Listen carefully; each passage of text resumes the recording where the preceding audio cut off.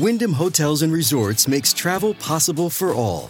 Whether it's the long haulers looking for a great cup of coffee, a roomier rest for the on-a-whim road trippers, or a place to make summer memories with the whole family. No matter who you are, where you're going, or why, with 24 trusted brands to choose from like La Quinta, Days Inn, and Super 8, your Wyndham is waiting. Get the lowest price at WyndhamHotels.com. Restrictions apply. Visit website for more details. This podcast is intended for mature audiences. Listener discretion is advised.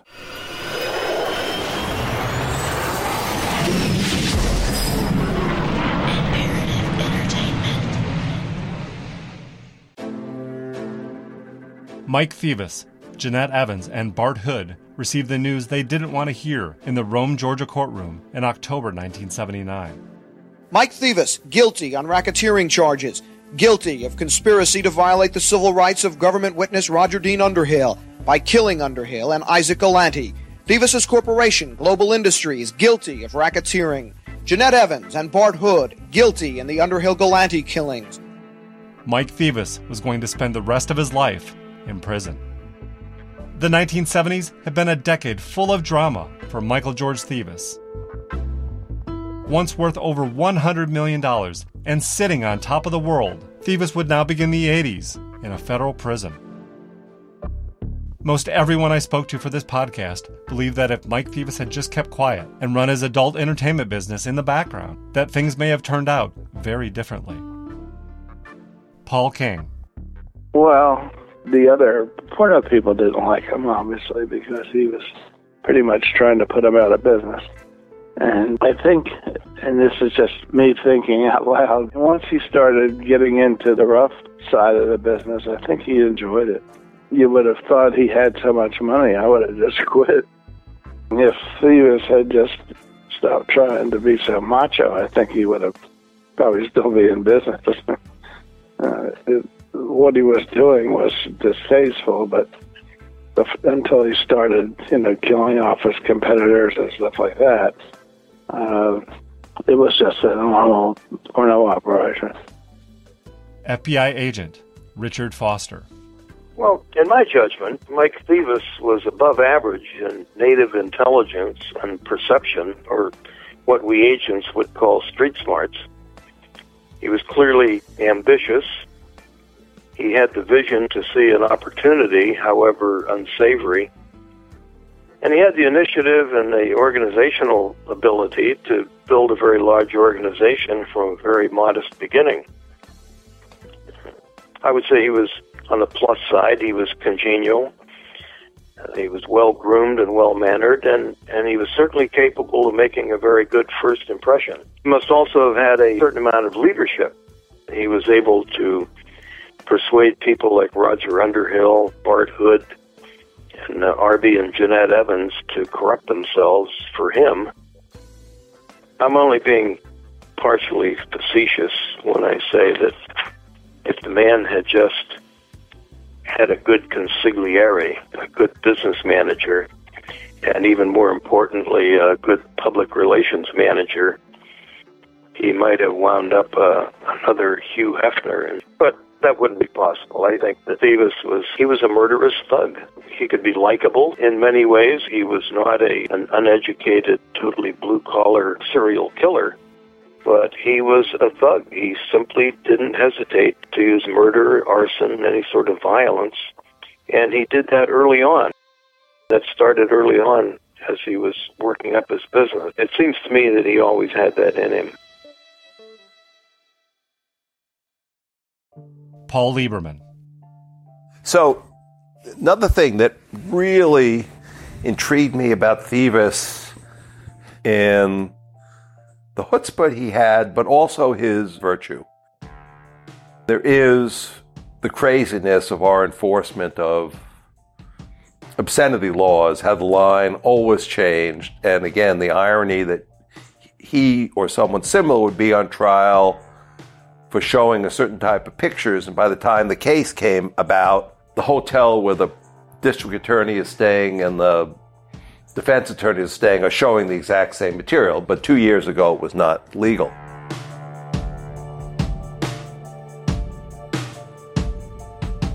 After his time at the Atlanta Constitution, Lieberman also worked for the LA Times, writing an 8-part series on mobster Mickey Cohen. The story became the basis of a book and movie called Gangster Squad, released in 2012, featuring Ryan Gosling, Josh Brolin, Emma Stone, and Sean Penn as Mickey Cohen. I need you to wage war against Mickey Cohen. I'm looking to put a squad together. A small squad, 5, maybe 6 guys. Going up against 40? Well, you gotta die of something. Nobody will ever know what we've done. We're not solving a case here. We're going to war. Lieberman also thought about how the story of Mike Thieves might translate into a movie. Some years later, a Hollywood producer asked if I'd write a screenplay on it, and didn't work as a deal, but I started imagining my favorite scene, and it was inspired by something Thieves did that I would give him a lot of credit for. He organized adult film and adult bookstore producers, and they had a big meeting, convention, and I thought that was just wonderful. If it wasn't for the killings and the burnings and stuff, just the business itself, they did provide, I guess, a need that a certain audience wanted. But I loved the image. You had the convention, and then you'd have these rubber sex toys. You'd have the chocolates and stuff shaped like body parts.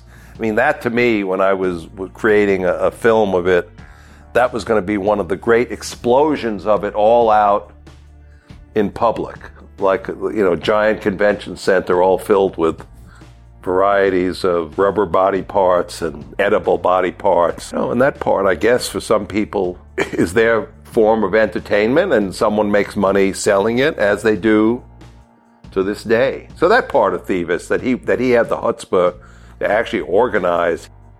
Jerry Froelich, an Atlanta attorney who had worked as a prosecutor on Thieves' early obscenity cases, remembered the time when Thieves was such a big personality in Atlanta. Everything that I knew about him, I learned about him, and why they pressed the charges was he was a pretty violent guy, and that he took over stores and areas by being very forceful and by intimidating people. If he had probably just run it as a business, he probably eventually would have been all right. I think the Supreme Court eventually would have knocked out pornography laws. But he was in the South, and it was pornography.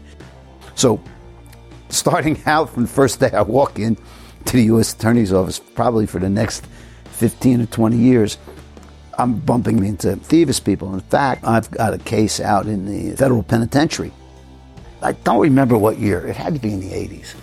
My client was in the federal penitentiary. And at those times, you walked in. It was a very dangerous place because you walked into the front door. They cleared you. And then either to go to the visiting room, to the lawyer's room, to talk to your clients, you had to walk down a hallway, a long hallway. And there were cell pods on either side. I mean, this was a nasty prison. I mean, it was a max prison. And prisoners are just walking up and down. And all of a sudden I hear, Jerry Froelich, what are you doing here? And I turn around and I hardly recognized him. It was Mike Thieves. And he was bald, but he had basically bald, and he had a ponytail, real long ponytail. And he looked like he was not a big guy. I mean, not a tall guy. And he must have weighed 300 pounds. He looked like a balloon. He was huge. I hardly recognized him. I looked at him, he said, it's Mike Thieves. You remember me? I said, yeah, Mike, I remember you. And from the first day I walked into the U.S. Attorney's Office for the next 20 years, I was bumping into things that had to do with Mike Thieves. Thieves, they went here. I believe that if Thieves had just not done the criminal activities he did, if he just dealt pornography, I think he would have eventually been all right, would not have been prosecuted, or things would have been overturned. But there was always that background on him. I mean, he flaunted everything. If he had just pretended to be or been a straight businessman and just had these stores all over the country, just didn't flaunt as well. And he talked tough. I think he liked being a gangster and a tough guy. And that gets you in trouble all the time.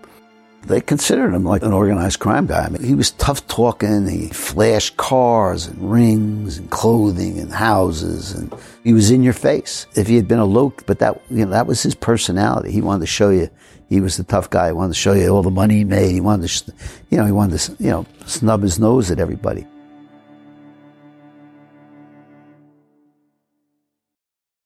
So what exactly happened once the trial was over?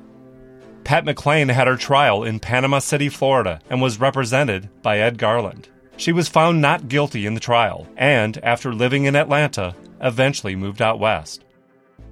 Anna Jeanette Evans was sentenced to life in prison, but was released in 1992 and now lives in a small town in South Carolina. Like Pat McClane, she declined to comment for this podcast. Bart Hood was released from prison in 1990 and is deceased. I thought a number of times of trying to see him in prison to see what he would say. One of the things you always wonder about such characters is, will they in the end fess up? And very rarely do. Do they really repent? Not likely. And it's hard. You can't expect someone to say, yeah, I really killed Roger Dean Underhill and he deserved it. And that's to betray your boss in this world is a fatal sin. And he paid the appropriate price for that. He's not going to say that. But you got to give him a shot. You never know. I think that didn't affect me until probably 1978. And the reason I know 78 is because that's when his trial was, and it was just nonstop O.J. Simpson type coverage in the Atlanta papers. And it was strictly Atlanta. It didn't go to even Chattanooga or to Miami or big cities around the Southeast. It was just strictly Atlanta story. And so, and then the Thieves name, just because it was a unique name anyhow.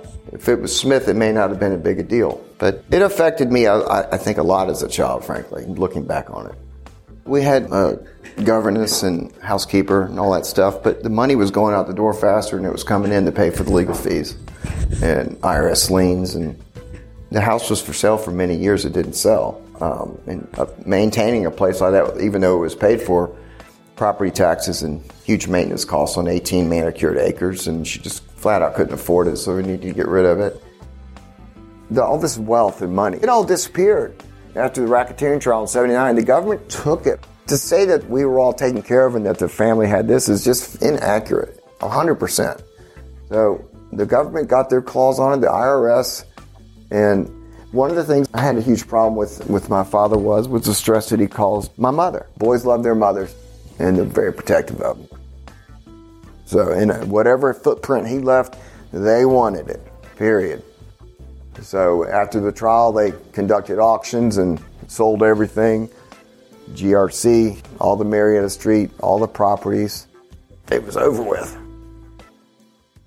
Afford Anything talks about how to avoid common pitfalls, how to refine your mental models, and how to think about how to think. Paula, while certainly you can mess up on $1 million a year, it is far less likely than it is on $30,000 a year. Right. I would meet wonderful people that were struggling with a budget that was super tight. It was 100% you need to make more money. Make smarter choices and build a better life. Afford Anything, wherever you listen. From the time Tony was 8 years old, he only knew his dad as a man that lived behind bars. So many years later, he still has strong thoughts about his father. Had he just done an honest business with the pornography business and paid his taxes, not take the skim, not take out competitors, and not commit arsons and things of that nature, the tide would have turned in his favor. You know, the whole idea that the government can tell you what to do in the privacy of your bedroom or your home, well, that's all gone. Tony and his family took countless trips to visit their father in prisons all over the country. It was an arduous process, but it was something I was basically required to do. He used to say to me, and it's one of the things I resented of him later in life, he's like, I need y'all to come here every week because I need to get out of the cell. I'm not asking y'all to do my time for me, but you need to do your part to help me get out of here, son. So it would get old quick. But that's how we grew up, and it just became a job, frankly. But I can basically sum up my dad's life with a movie, the movie Heat with De Niro and Pacino. When De Niro is leaving and he's got the girl and the cash in the car and they're going down the highway, they're leaving and he just has to make that right turn and get off the exit to go back and get the guy and go in the hotel and kill him. That's what happened to Thieves. He was gone. He had the girlfriend, the cash, and he was leaving, and he had to go back and finish up the vendetta he had against Underhill. Had he not done that, I don't think the government would have found him for many, many years. I mean, he had money all over the place. Hong Kong, Greece, the Bahamas, several deposit accounts around the country, safe deposit boxes, but he had to get off. And that sums up his life, in my opinion. Jeanette Evans had followed Mike Thevis during his escape in 1978. He was never able to forgive himself for getting her tangled up with the chain of events that also resulted in her going to prison. He was devastated by what happened to Jeanette. Totally devastated. He never once got over it. He felt completely and totally responsible for it. The murders of Underhill and Galante had happened just miles from the Thevis' house, something that Tony couldn't get over. That was my biggest problem with my father, was learning about that as I got older, where it all actually took place. I mean, the gun was found in the metal box, and that was all melted down. It was in Sandy Springs off Riverside Drive. I mean, I never understood why you can't go do this 2 towns over, but clearly he couldn't for whatever reason. And, I don't think that he was thinking of his family or of his children at that time. I mean, they were killed on Riverside Drive in Sandy Springs in my goddamn school district. I mean, I was devastated as a child to hear that because, I had to go to school and hear the teachers and administrators and other children and their parents talking about it. And, I mean, Jesus Christ, you can't really blame them when you have a double murder homicide and the children were going to that school district. I was very, very much resented him for that. If that was going to take place, if that was the plan, if that was the revenge plan, it did not need to happen in our damn neighborhood.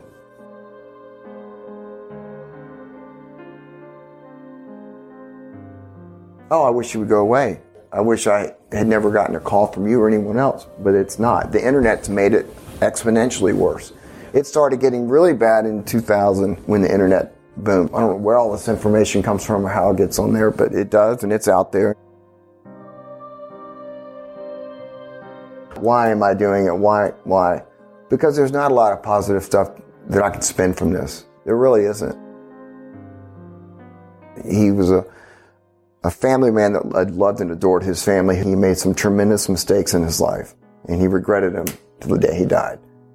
He had forces of nature up against him, but he was a huge, huge believer that the government could not tell a grown-ass adult whether they could look at pornography or not. What you did in your bedroom. And it's ludicrous today that anyone would be convicted of that. But he did it in the Bible Belt in the 1960s and 70s, and it was illegal. What is the difference between a pornography king in 1970s versus a pornographer today on the internet? You don't call these people today pornography kingpins, right? And they're doing far more than he did. He wasn't going to spend the rest of his life in jail for pornography. He went to prison for the rest of his life for murders and arson. I asked Tony if our time talking about his father's life had been good or bad for him. I don't feel either way. I mean, it's out there, and I don't feel worse at all. I think I kind of feel relieved in the fact that I was given the opportunity to give my side of the story. Our family, and then there's Mike Thevis. They did not combine, except when he came home from work. Our memories of our father for the 3 youngest is visiting him in the penitentiary. It was not prior to that. Now, my older siblings would have a different version of that, but we were just flat out too young. Probably in 2000, when the internet, or before that, 98, became the dominant thing in all of our lives. At that point, I had to start asking some questions, some tough, real questions. He always blamed Paul King and the government and the Nixon hit list and the Supreme Court changing from a liberal court to a conservative court. And he also blamed himself for building that mansion on the hill that made him stick out like a sore thumb. He was braggadocious, and he wanted to have the biggest house in Atlanta at the time. It was part of his downfall. Had he just stayed in a little close-knit community with a smaller home, probably would have gotten away with a lot more.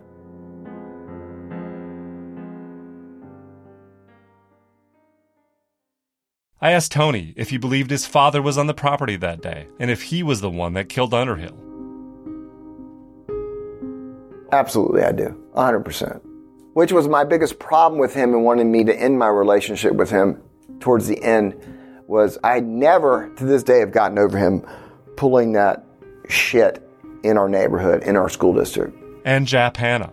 I never knew Mr. Hanna, and I do believe my father had killed him. Why? Only because I've read every single sentence of the depositions and the discovery and the court cases, and I've heard the recordings, and he was at the same place that Hannah was. He talked to his wife that morning, and he had pieced it together, and I've been into the Baker Street address and the Simpson Street address where all that happened, and it sounds consistent with what I knew. And Jimmy Mays. I know what my father told me about him, which was not much. He was a low-level employee at best who started in the back at Cinematics building cases, or what do you call them, cabinets for the peeps. The fact that anyone thinks that the president of a huge corporation is going to go kill a guy who he doesn't even know his name, may pass in the hallway, is ludicrous to me. A jury thought otherwise and convicted him of it, but I don't believe that he was guilty of that Jimmy Mays at all. My dad was one of the smartest people I ever know. He was also one of the dumbest people I've ever met in my life with regard to some of the things he did. But my father was a very intimidating type of personality when you go visit him. And when you get there, you're counting out the hours to leave, not because you don't love or like the man, but you just sit there, you struggle to talk. Try sitting across some table from your wife for 3 hours and have a conversation. I promise you it's not going to turn out great.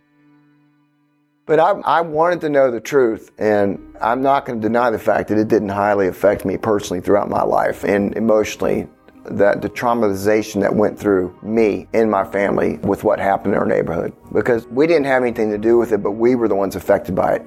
I think maybe talking to you has probably relieved a lot of my stress and anger about that which happened. But when I cut off my relationship with my father, I cut it off. I did not attend his service in Atlanta, and I'm just very happy that this is all over with, obviously. All I can do is participate in them and put our spin on it, our accurate statements on what happened and what didn't happen. Actually, after the research that you've done, which is far more research than even I've done, my attitude towards him and my opinion of him is lower. It's not higher. And I haven't forgiven him for anything. I'm very upset with the research that I've read and from what I've heard from you of the way he treated my mother and what the stress that she went through. I now know so much more based on your research, why she was the way she was in the late 70s and 80s. So she was under a tremendous amount of stress, and she was lucky she didn't lose everything. JoAnn Thevis died in December 2016. To see the bowels of these places and to watch what happened to his life, it was shocking, and I wanted to know more. And as I grew older and became an adult, I wanted to know more. I wanted to get some answers to some questions. As I got into my later years, I went alone to ask questions. But I wasn't going to stop until I got some answers, and I just didn't like the answers I was getting, I guess.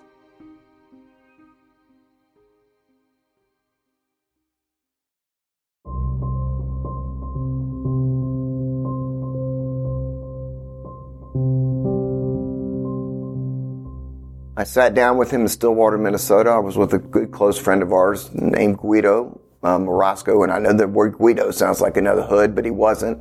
He was a fantastic, close, dear friend of our families. He was in his late 70s.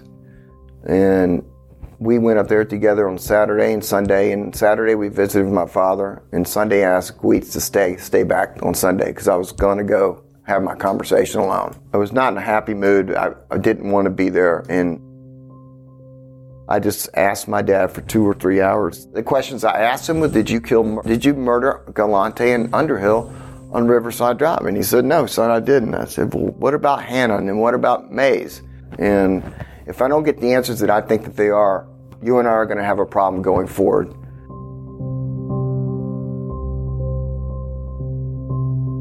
And it got a little heated, and he knew I was angry, and he flat out said to me, I'll never forget, he said, I know you want to punch me, son. And I said, no, I want to knock you out. I want to knock you out right now. And he said, son, if that's what you need to do, then do it. These guards won't touch you in here. And I said, no, what I'm going to do is I'm not going to see you anymore.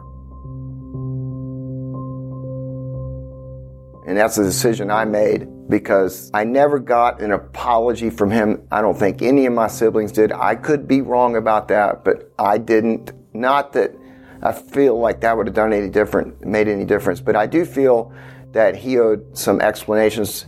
And at that point, I just had enough. I felt like every time I saw him, he was lying to me. And clearly he was, but I guess he just didn't want his children to know the truth. And at that point in time, he was getting approached as much as I was about doing movies and documentaries, and this is back in 2000s. He knew it was going to come out, so I wanted to hear from him straight up. There's no reason you're doing life plus 20 plus another 20 plus all these other charges. You're never getting out of here. What difference does it make except that I need it for myself? I need you to kind of let me go with this, and he just didn't do it, so cut off my relationship with him.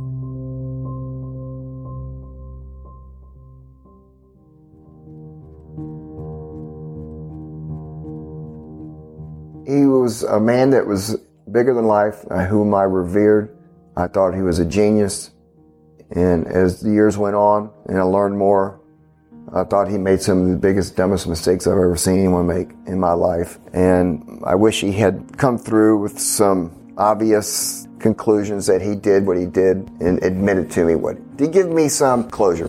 I wanted some closure, and it didn't turn out that way. So I didn't even see him for the last 7 or 8 years of his life. I decided I didn't need to do this anymore. He started getting down probably in the late 80s, realizing he wasn't going to ever get out.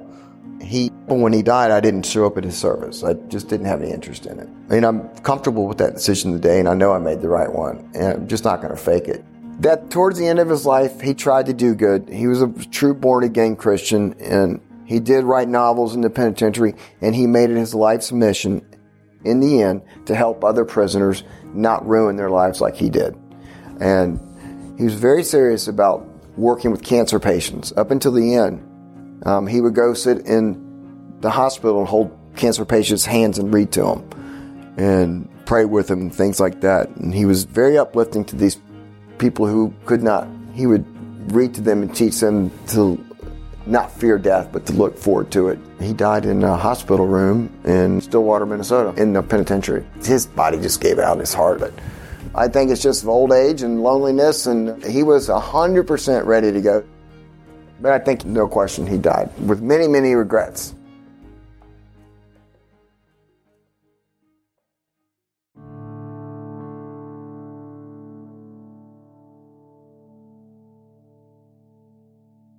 The biggest thing I remember about the house, and I remember very vividly, was the land that was around it and the things that you could do. You had 18 acres and with a pond and go-kart tracks and tennis court and swimming pools and stables with 5 horses and tremendous amount of stuff to do as a child there. In July of 2008, a developer was going to buy it and tear it down and build 5 $1.5 million homes up there. I found out about it on a Saturday just by looking through some real estate listings that was coming up for foreclosure, and I called my folks and we went up there on Sunday and I was able to buy it right there on the courthouse steps and get it back, and we still own it today, thank God. Well, it was one of my missions in life and a dream come true. But I was only able to accomplish it because of my folks.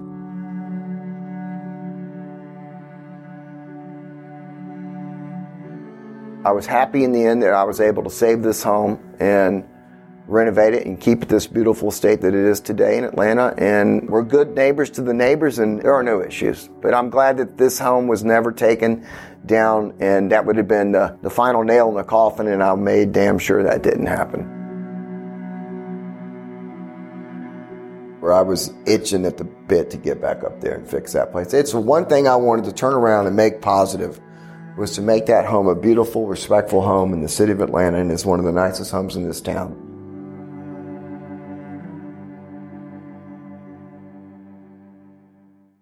I've spent over 10 months researching and reporting on this story.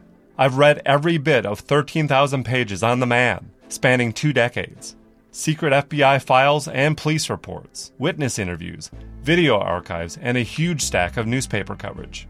I found the collection of the music that Thieves had produced while running GRC, artists from the 1970s, long since forgotten. Many of the best songs created down at Sound Pit Studios are used in this podcast. Despite being front-page news for so many years, Atlanta, the city too busy to hate, had never really wanted a character like Mike Thevis associated with the city.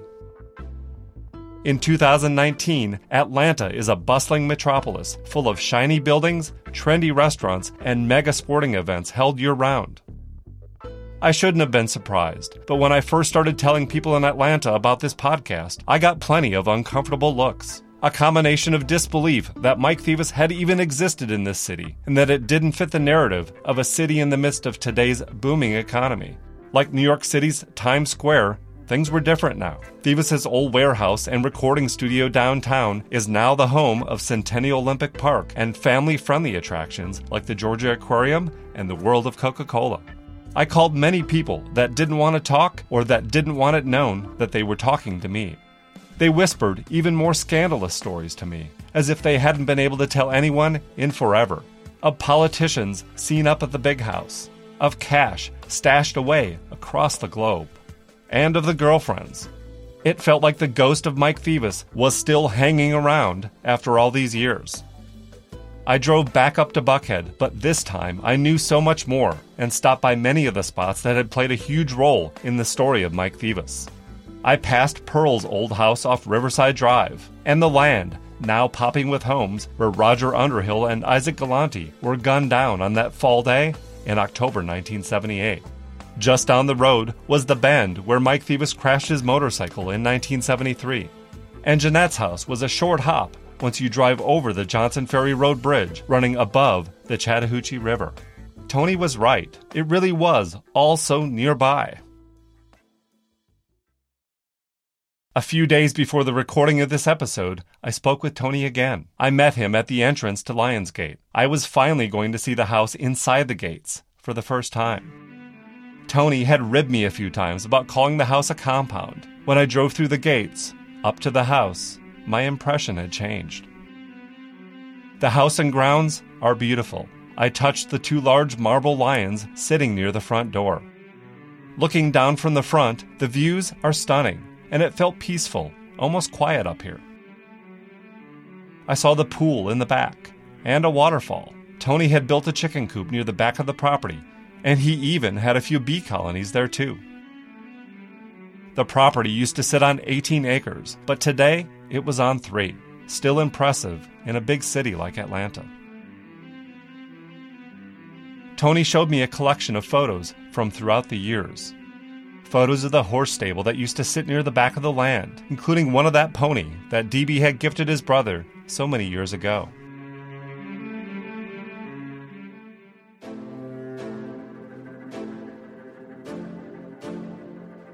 We looked through lots of photos of him and his family back when they had happier times together.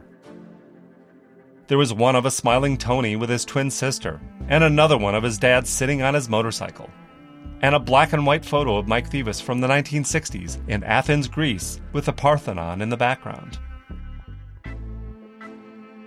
Tony also had photos of the parties his father had thrown at the house. I saw the huge bar, fully stocked. Record company executives smiling, most with mustaches and funky patterned shirts from the 1970s. I saw a rare photo of Mike and Joanne with Roger Dean Underhill seated at a table in one of the beautiful dining rooms at the Plaza Hotel in New York, and one of Jimmy Mays up at the house. A photo of Mike and Pat sitting on the grounds of the Texarkana prison, and another photo with one of the kids.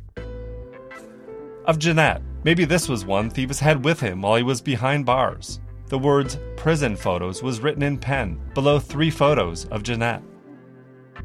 And finally, the last photo of Tony with his father, taken before they stopped speaking before Mike Thevis's death. I told Tony that there was something undeniably charming and charismatic about his father that I had felt since the first time I started to dig into this story. So many years later, Thevis and his larger-than-life personality still shone through. There was nothing average about Mike Thevis. They got a funny way of walking Sheriff Potts. Well, I had 25 years of the good life. I try to look at it in just that manner. In other words, if this is all that the Lord wanted me to have, then I accept what I've had, because I had far more than most people did. The one thing I want more than anything in my life, even if I wound up with a life sentence for spitting on the sidewalk, is to prove my innocence to the murders. Basically, so that my children don't have to live with that type of stigma. Oh, we shot 'em up, 'cause we shot 'em up, almost enough, 'cause we shot 'em up, yeah, shot 'em up, oh, we shot 'em up. Gangster House is created, written, and hosted by me, Jason Hoke, and is a production of Imperative Entertainment. Shane Freeman is lead engineer, with additional editing and production support by myself and Jasmine Cross, with audio mixing provided by Resonate Recordings. Recording sessions at Tree Sound Studios, Atlanta. Claire Martin and Elizabeth Egan are story editors. Cover art and design by Trevor Eiler. Archival footage licensed courtesy of Brown Media Archives, University of Georgia, and WSB-TV in Atlanta, Georgia. Original music score by Brandon Bush. The Ballad of T, performed and written by Sammy Johns. Previously unreleased. The publisher is Act One Music Company, Inc. Music licensed from GIM Music Group. Love the songs from Gangster House? Check out the new playlist on Spotify. Just search Gangster House. Some segments recorded using actors to recreate scenes based on this true story. For more information, exclusive photos, or tips on this story, visit gangsterhouse.com or visit us on Facebook, Twitter, and Instagram by searching Gangster House. If you love the show, tell a friend and leave a review. Have questions? Email us at podcasts@imperativeentertainment.com. Thanks for listening. A listener note. The following are corrections to the original recorded episodes of Gangster House. The tiny jail that Mike Thevis was housed in April 1978 in Indiana was in New Albany, Indiana, not Newbern. Pat McLean was married weeks after the capture of Mike Thevis in 1978, not before.